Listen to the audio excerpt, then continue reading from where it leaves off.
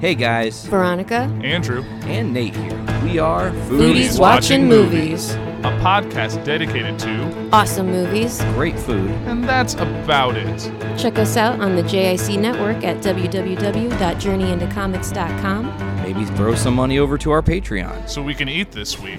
And now, your feature presentation.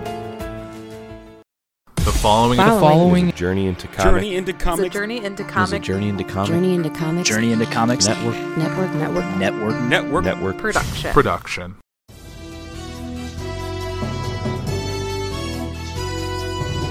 We interrupt the Journey into Comics Network feed for this late-breaking edition of Poor News, featuring Andrew Poor. Welcome, ladies and gentlemen, to another episode of Poor News. Yes, the show that covers political news. And this, we're not really covering political news, but probably the biggest event of, since I've been doing the show, really, the biggest thing regarding a president. Obviously, we had the 2016 election, which took place before my time, but this, we're dealing with the passing of a president, and that is former President George H.W. Bush. This is the president that actually was president when I was born, because I was born in 1990. George Bush became president in 88, or, 89 to 93. So, George W. Bush was president, so he was my first president. I think one of my earliest memories regarding George H.W. Bush was, it was going back, I think I was traveling with my family on a vacation, and it was probably in the early 2000s, late 90s, I don't remember exactly when, but there was these presidential, coins, these little, silver coins that had their face on it, and I think their term. And I remember I really wanted George H.W. just because I wanted the one for the president when I was born, because obviously they had a lot of the older ones and some of the newer ones, but he was kind of the one I was waiting for, so I think I remember actually getting it, but the rest of that trip is kind of a little fuzzy. And I've been since then, since I actually became an adult, going since high school forward, when I started getting more interest in presidents and politicians, I started finding more interest in, the last book I read about him before he passed was the book The Last Republicans, and I forget the author's name now, but it's about George H.W. Bush and George Bush, or George W. Bush, which is obviously the second father-son presidential pair since the John Adams and John Quincy Adams. So it's been interesting, and I remember I covered earlier this year regarding the passing of his wife, Barbara Bush. So it's been a bit of interesting. I know what I said then was that he, usually when you've been married that long and your spouse passes, it's not really much longer that you're still alive. And I remember it came out recently, I think one of his granddaughters said that he didn't want to spend Christmas without his wife. And he died just after Thanksgiving, so it's definitely in an interesting position, and I definitely wanted to focus on this episode of just talking about George H.W. Bush. And if you really want to go with some more information, you want to kind of get it from a very personal but still presidential perspective, I recommend reading 41. It's by George W. Bush, and it's about his father, George H.W., and it's a pretty powerful read, and I really encourage everyone to read it. It's an insight that you can't really get about someone writing a biography about another president from that close proximity, because he was obviously a son writing about his father. It's a whole other animal there.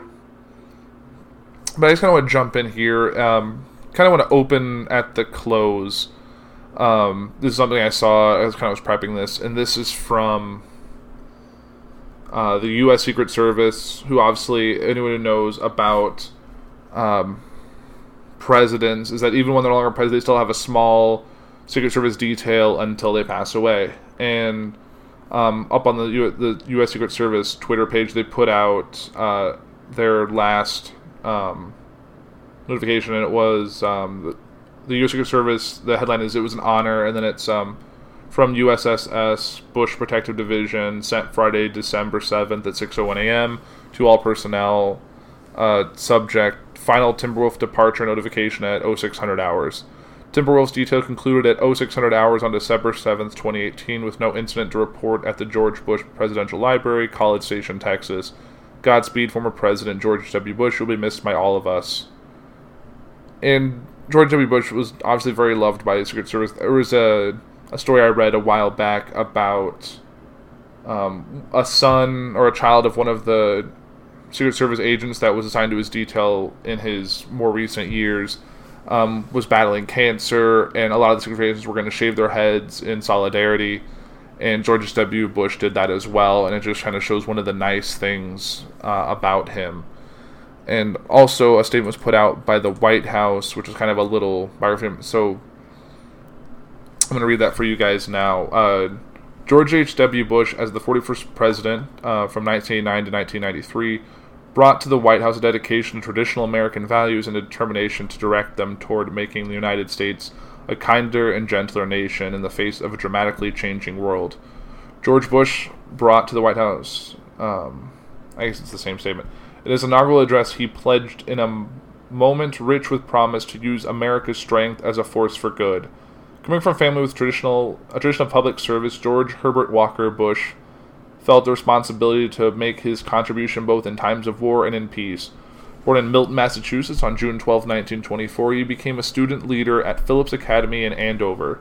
On his 18th birthday, he enlisted in the Armed Forces, the youngest pilot in the Navy, when he received his wings. He flew 58 combat missions during World War II. On one mission over the Pacific as a torpedo bomber pilot, he was shot down by Japanese anti-aircraft fire and was rescued from the waters by a U.S. submarine. He was awarded the Distinguished Flying Cross for bravery in action. Bush next turned his energies towards leading his education and raising a family. In January 1945, he married Barbara Pierce. They had 6 children: George Robin, who died as a child, John, known as Jeb, Neil, Marvin, and Dorothy. At Yale University, he excelled both in sports and in his studies. He was captain of the baseball team and a member of Phi Beta Kappa. After graduation, Bush embarked on a career in the oil industry of West Texas.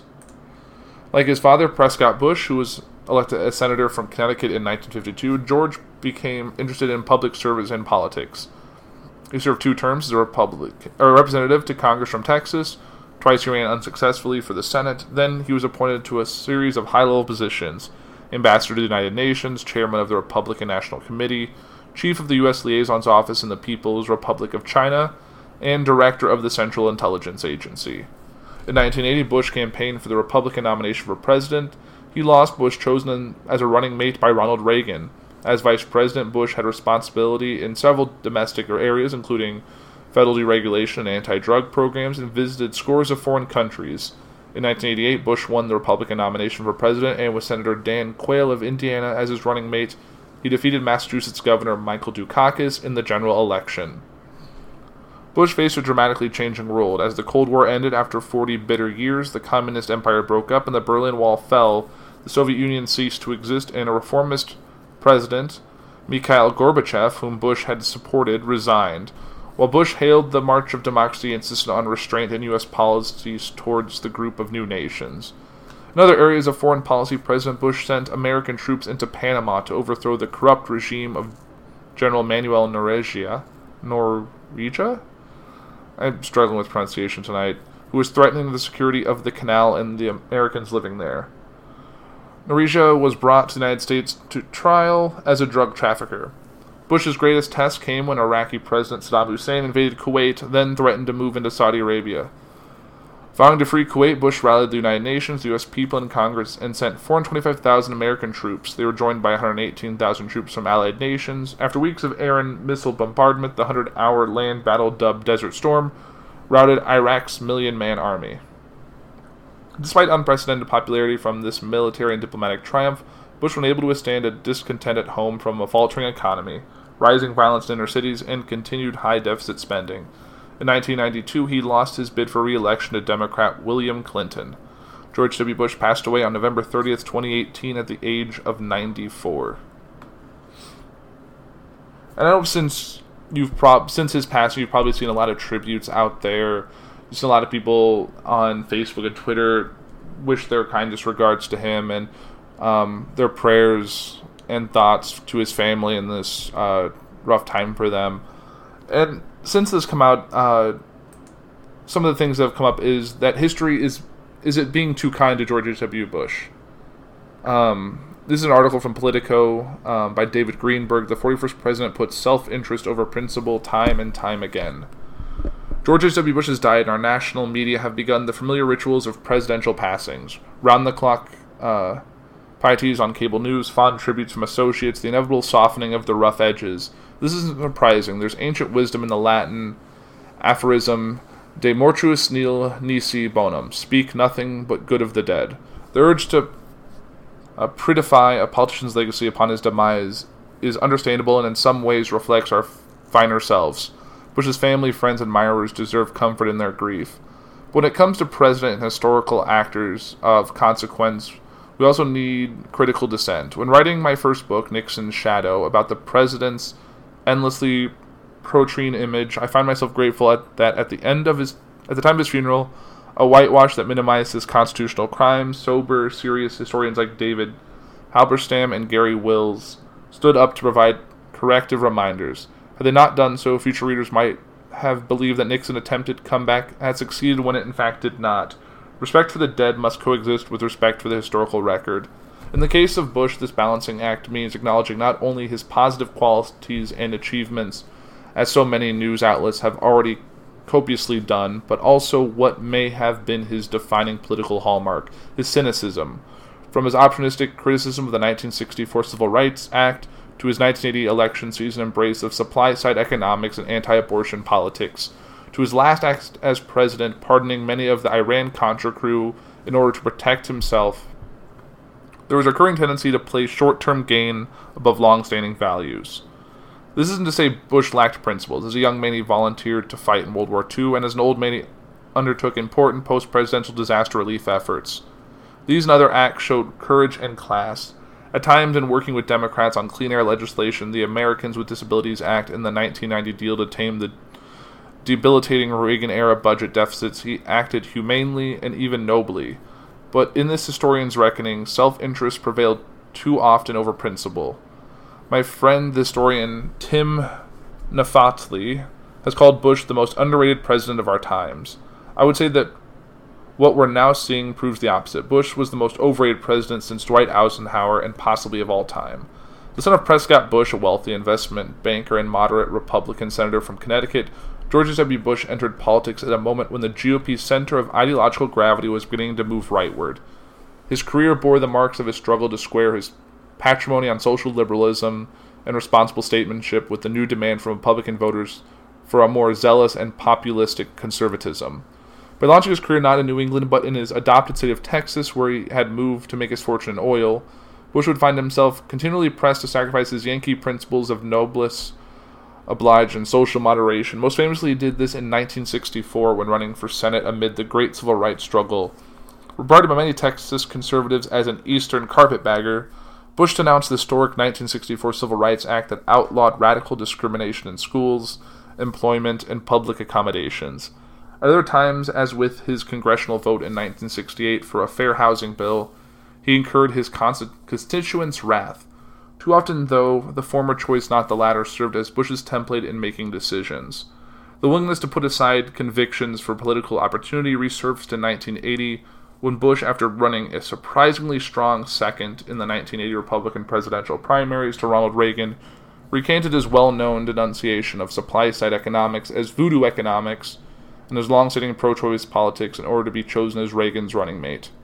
Throughout his career, Bush often said that while he might take the low road in campaigning, he hewed to his ideals while governing. But here he had done the opposite, trumpeting his true views while seeking the nomination, then abandoning them once in office. With Bush's acquiescence to Reagan's more conservative politics, the last hope for restoration of Rockefeller republicanism perished. Never again would the party boast a major national leader who defended reproductive rights or questioned the merits of supply-side economics. During his own bid for the presidency 8 years later, Bush remained under parole from the right. To placate his party's diehards that year, he chose a vice president, Indiana Senator Dan Quayle, who was anti-abortion, hawkish, and opposed the new civil rights measure. I've never seen Bush admit this, but I've always thought that the handsome, affable, preppy, and somewhat happy-go-lucky Quayle reminded the elder Bush consciously and unconsciously, of his own firstborn son. Quayle's unreadiness for the presidency soon became evident, and much like John McCain's selection of Sarah Palin as running mate 2 decades later, it was judged to be a short-sighted, irresponsible move. An even more fateful bid to satisfy conservative skeptics that summer was Bush's pledge at the GOP convention, "Read my lips, no new taxes." Fighting what Newsweek billed as the wimp factor, Bush felt pressure to demonstrate his Reagan-like machismo with what pundits were calling a Clint Eastwood moment. The ironclad vow not to raise tax rates shored up support from the right, but in times of skyrocketing deficits, it hamstrung the president after he took office. Eventually, in 1990, Democrats who controlled the House and Senate forced Bush to accept some new taxes as a part of a massive budget compromise. The administration called them revenue enhancements. In his re-election campaign in 1992, Bush would announce not the original pledge, but his violation of it as its worst mistake. Many of the encomiums, I'm struggling today, published today dwell on the president's grace and magnanimity, but his campaign showed a less attractive side of his personality. Bush's 1988 presidential bid had been widely deemed the ugliest in modern times. Under the tutelage of hardballers Roger Ailes, James Baker, and Lee Atwater, Bush impugned the Americanism of his opponents, Massachusetts Governor Michael Dukakis, the son of Greek immigrants, and pandered to prejudice in making hay of Dukakis' honorable decisions to accept a Massachusetts Supreme Court judgment that deemed mandatory Pledge of Allegiance recitals in public schools to be unconstitutional. "What is it about the Pledge of Allegiance that upsets him so much?" Bush taunted. Then came the Willie Horton ads that hyped the scare story of an African-American criminal released on furlough from Massachusetts prison who raped a woman and assaulted her husband. Never mind that Reagan, as governor of California, had signed a similar furlough bill. Bush's 1992 campaign against Bill Clinton was almost as scurrilous. The sitting president trashed his opponent for protesting the Vietnam War while at graduate school in England and made unwholesome insinuations about Clinton's motives for visiting Moscow while backpacking. Clinton shot back in a debate when Joe McCarthy went around this country attacking people's patriotism. He was wrong, and a senator from Connecticut stood up to him named Prescott Bush. "Your father was right to stand up to Joe McCarthy. You were wrong to attack my patriotism." In between, Bush continued to put politics ahead of the national good in many of his appointments. Most notably in 1991, when Thurgood Marshall, the first black Supreme Court justice, announced his retirement, Bush could have honored his legacy by naming a respected African-American judge or legal scholar such as Amalia Kearse or Leon Higginbottom, but he selected a staunch conservative in Clarence Thomas, served up with the implausible assertion that he was the most qualified person for the job. Given that Bush has appointed David Sauter to the court, expecting him to name a more moderate black justice is hardly unreasonable. In foreign policy, Bush has generally been given higher marks, and in some cases fairly so, particularly for the management of European relations at the start of his post-Cold War era. We also made terrible mistakes, which were likewise rooted in cynicism. As Saddam Hussein was preparing to invade Kuwait, Bush sent the Iraqi strongmen clear signals through the American ambassador that the United States has no interest in intra-Arab disputes, the exact opposite position of the one he took very shortly thereafter, in which he drew a line in the sand. Bush contemporarily built international support for a military campaign against Saddam, but by leaving the dictator in power at the war's end, he fobbed off the problem onto his successors. By 1998, in violation of the ceasefire agreement, Saddam was refusing to let international weapons inspectors carry out their job, making it impossible to know if he would resume a nuclear weapons program. One need not support George W. Bush's rash decision to invade the country to concede that he was addressing a problem that his father had left. In the words of Dick Cheney, a top official is both men's administrations unfinished. As distressing as giving Saddam a new lease on power was Bush's treatment of the Shiite and Kurdish minorities who had suffered under his rule. Early in 1991, Bush had actively encouraged Shiites in Iraq South and Kurds in the North to rise up and depose Saddam. But after the successful expulsion of Saddam's forces from Kuwait, Bush concluded he didn't want to see the country fractured. He declined to provide more than the humanitarian aid, and tens of thousands of both groups were slaughtered and dispossessed. A similar embrace of real politics shaped his tepid response to the Chinese government's massacre of student protesters at Tiananmen Square in 1989. Perhaps the worst act of Bush's career came at the end of his presidency when he pardoned a bevy of Iran-Contra defendants, including Caspar Weinberg, Robert McFarlane, and Elliot Abrams. To protect himself from further investigations as Vice President, Bush had been present at key meetings about the arms for hostages deal that would become the Reagan administration's greatest scandal. But he had never been fully candid about his support for the policy, insisting disingenuously that he had been out of the loop. Late in Bush's presidency, Special Prosecutor Lawrence Walsh had learned of diaries that Bush had kept, which he hoped to introduce as evidence at Weinberg's upcoming trial. Bush's pardons thus shielded himself from any additional investigation. Walsh fumed that the Iran-Contra cover-up, which has continued for more than 6 years, has now been completed. Needless to say, the above litany will inevitably come across to some as one-sided. In no way is it meant to gainsay Bush's achievements in office or afterwards or to diminish his attractive personal qualities.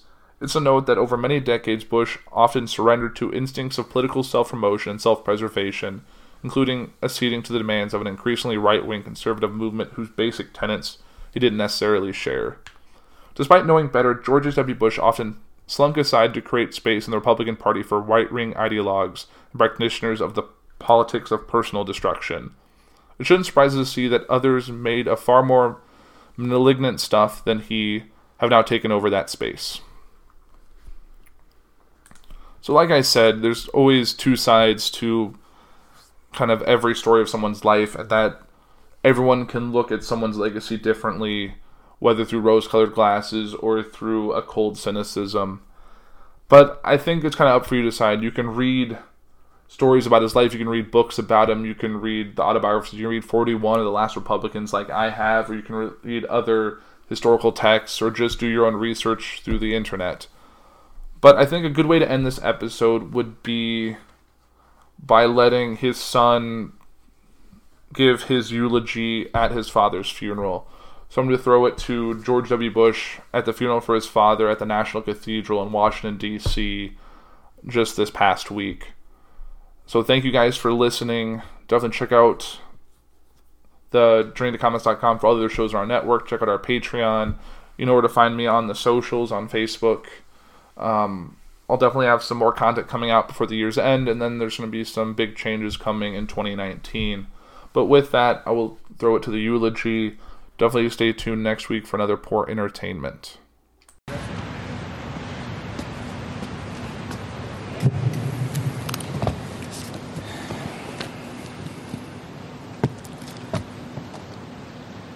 Distinguished guests, including our presidents and first ladies, government officials, foreign dignitaries, and friends. Jeb, Neil, Marvin, Daro, and I, and our families, thank you all for being here. I once heard it said of man that the idea is to die young as late as possible. At age 85, a favorite pastime of George H.W. Bush was firing up his boat, the Fidelity, and opening up the 300-horsepower engines to fly, joyfully fly, across the Atlantic with the Secret Service boats straining to keep up. At age 90, George H.W. Bush parachuted out of an aircraft and landed on the grounds of St. Anne's by the Sea in Kennebunkport, Maine, the church where his mom was married and where he worshiped often. Mother liked to say he chose the location just in case the chute didn't open. In his 90s, he took great delight when his closest pal, James A. Baker, smuggled a bottle of Grey Goose vodka into his hospital room. Apparently it paired well with the steak Baker had delivered from Morton's. To his very last days, Dad's life was instructive. As he aged, he taught us how to grow with dignity, humor, and kindness. And when the good Lord finally called, how to meet him with courage and with the joy of the promise of what lies ahead. One reason Dad knew how to die young is that he almost did it. Twice.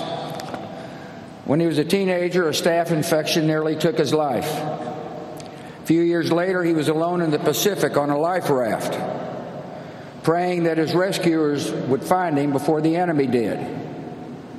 God answered those prayers. It turned out he had other plans for George H.W. Bush.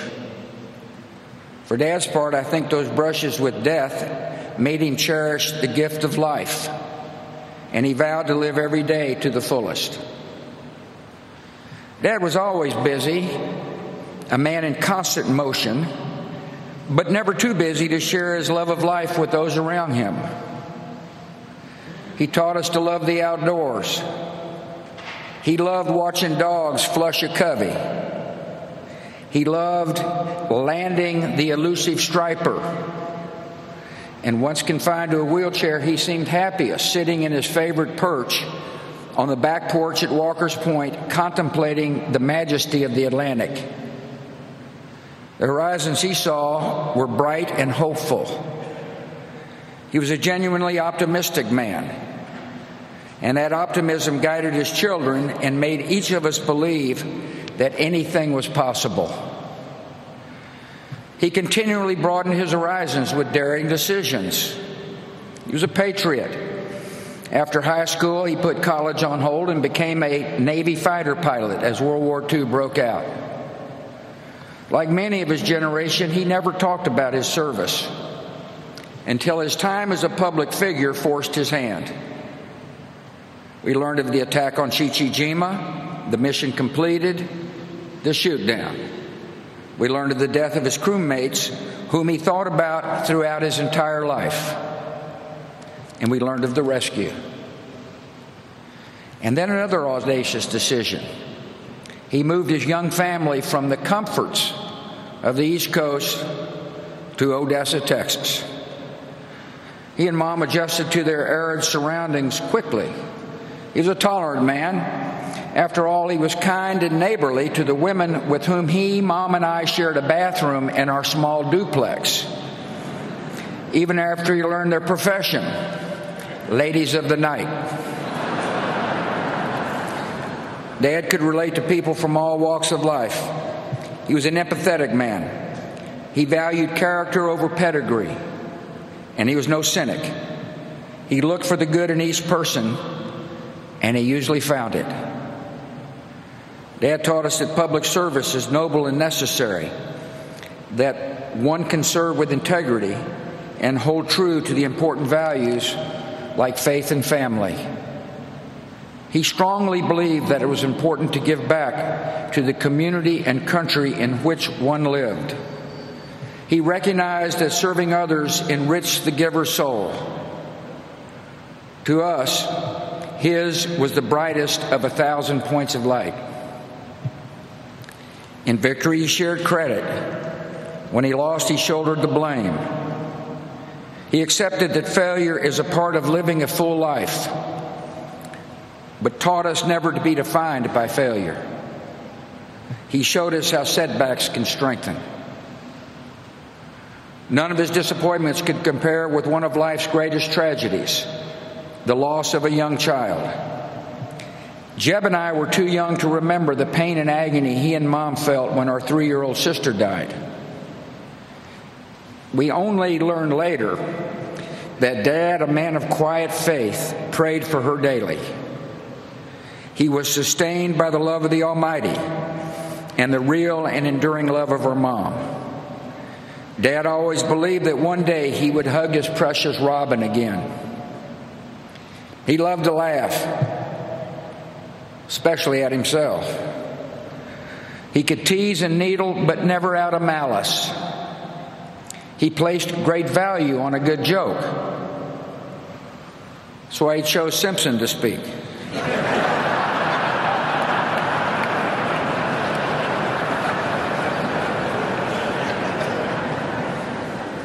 On email, he had a circle of friends with whom he shared or received the latest jokes. His grading system for the quality of the joke was classic George Bush. The rare 7s and 8s were considered huge winners, most of them off color. George Bush knew how to be a true and loyal friend. He nurtured and honored his many friendships with a generous and giving soul. There exist thousands of handwritten notes encouraging or sympathizing or thanking his friends and acquaintances. He had an enormous capacity to give of himself. Many a person would tell you that Dad became a mentor and a father figure in their life. He listened and he consoled. He was their friend. I think of Don Rhodes, Taylor Blanton, Jim Nance, Arnold Schwarzenegger, and perhaps the unlikeliest of all, the man who defeated him, Bill Clinton. My siblings and I refer to the guys in this group as brothers from other mothers. He taught us that a day was not meant to be wasted. He played golf at a legendary pace. I always wondered why he insisted on speed golf. He was a good golfer. Well, here's my conclusion. He played fast so that he could move on to the next event, to enjoy the rest of the day, to expend his enormous energy, to live it all. He was born with just two settings: full throttle, then sleep. He taught us what it means to be a wonderful father, grandfather, and great-grandfather. He was firm in his principles and supportive as we began to seek our own ways. He encouraged and comforted, but never steered. We tested his patience. I know I did. But he always responded with the great gift of unconditional love. Last Friday, when I was told he had minutes to live, I called him. The guy answered the phone, said I think he can hear you, but he hadn't said anything for most of the day. I said, Dad, I love you and you've been a wonderful father. And the last words he would ever say on earth were, I love you too. To us, he was close to perfect, but not totally perfect. His short game was lousy. He wasn't exactly Fred Astaire on the dance floor. The man couldn't stomach vegetables, especially broccoli. And by the way, he passed these genetic defects along to us. Finally, every day of his 73 years of marriage, Dad taught us all what it means to be a great husband. He married his sweetheart. He adored her. He laughed and cried with her. He was dedicated to her totally. In his old age, Dad enjoyed watching police show reruns, the volume on high, all the while holding Mom's hand. After Mom died, Dad was strong, but all he really wanted to do was hold Mom's hand again. Of course, Dad taught me another special lesson. He showed me what it means to be a president who serves with integrity, leads with courage, and acts with love in his heart for the citizens of our country. When the history books are written, they will say that George H.W. Bush was a great president of the United States, a diplomat of unmatched skill, a commander-in-chief of formidable accomplishment, and a gentleman who executed the duties of his office with dignity and honor. In his inaugural address, the 41st President of the United States said this: "We cannot hope only to leave our children a bigger car, a bigger bank account. We must hope to give them a sense of what it means to be a loyal friend, a loving parent, a citizen who leaves his home, his neighborhood, and town better than he found it.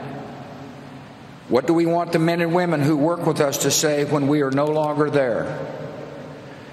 That we were more driven to succeed than anyone around us, or that we stopped to ask if a sick child had gotten better and stayed a moment there to trade a word of friendship? Well, Dad, we're going to remember you for exactly that and much more. And we're going to miss you. Your decency, sincerity, and kind soul will stay with us forever. So through our tears, let us know the blessings of knowing and loving you, a great and noble man, the best father a son or daughter could have.